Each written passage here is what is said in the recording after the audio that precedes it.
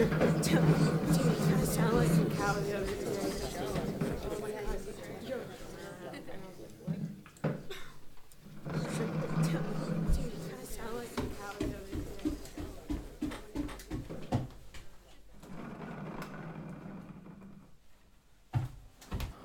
Hello, my name is Dean Powers, and I'm a super, with a capital S. A while back, I learned that most people don't actually like us that well. Tax dollars go to registering us, insurance rates skyrocket whenever we get registered, and laws are passed just because we are apparently a burden. We get picked on, and we get bullied when we react, and when we do react, more often than not, we get thrown right in jail. But most jails aren't built for us. They shouldn't have been built for any of us, but anyway, we get mistreated and we get thrown aside. Now some of us, we rise above it. Some of us become celebrities, I guess, and the Humies, they love themselves a soup celebrity, am I right? They're going out there, they're saving the day, they're saving your premiums, they're saving their interest rates, and man, if there's anything that rich Humies love more than people saving them interest rates, I have yet to see it. Of course, some of us soups don't have, flashy powers like, Hyperion or, the man above, but some of us just have extra abilities, some of us have extra senses, and some of our powers aren't quite so super. Some of us have webbed fingers, and that might help you swim faster, but let me tell you, shaking hands at business meetings, that tends to go right out the window. And don't get me started on the extra money spent on gloves. No one with a wing or a hoof or someone who's ironically invisible can get around in the real world very easily. It's a shame. I've seen people turn from well-adjusted citizens into attempted world-shattering villains.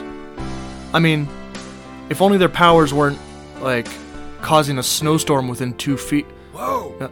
What? You talking about No, me? No, Earl, I'm doing a thing. Anything about me? No, I know it snows around you, That's my life. it's a reference and you happen, should I do it again? No, okay, well, we can talk about this next week. Whatever. Alright, We can talk about it tonight. And where do those frustrations go? Where does someone that is just a bit super and treated subhuman at the same time drop their problems? Well, right here.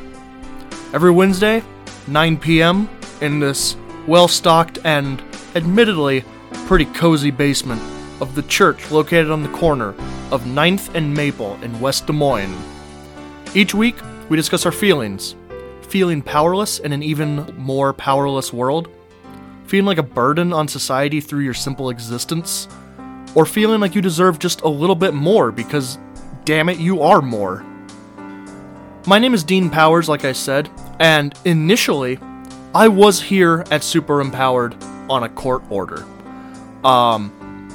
I made some mistakes. I let the pressures of being powered without being really super get to me, and I came to weekly meetings, and honestly, I fell in love with how I felt after every single session.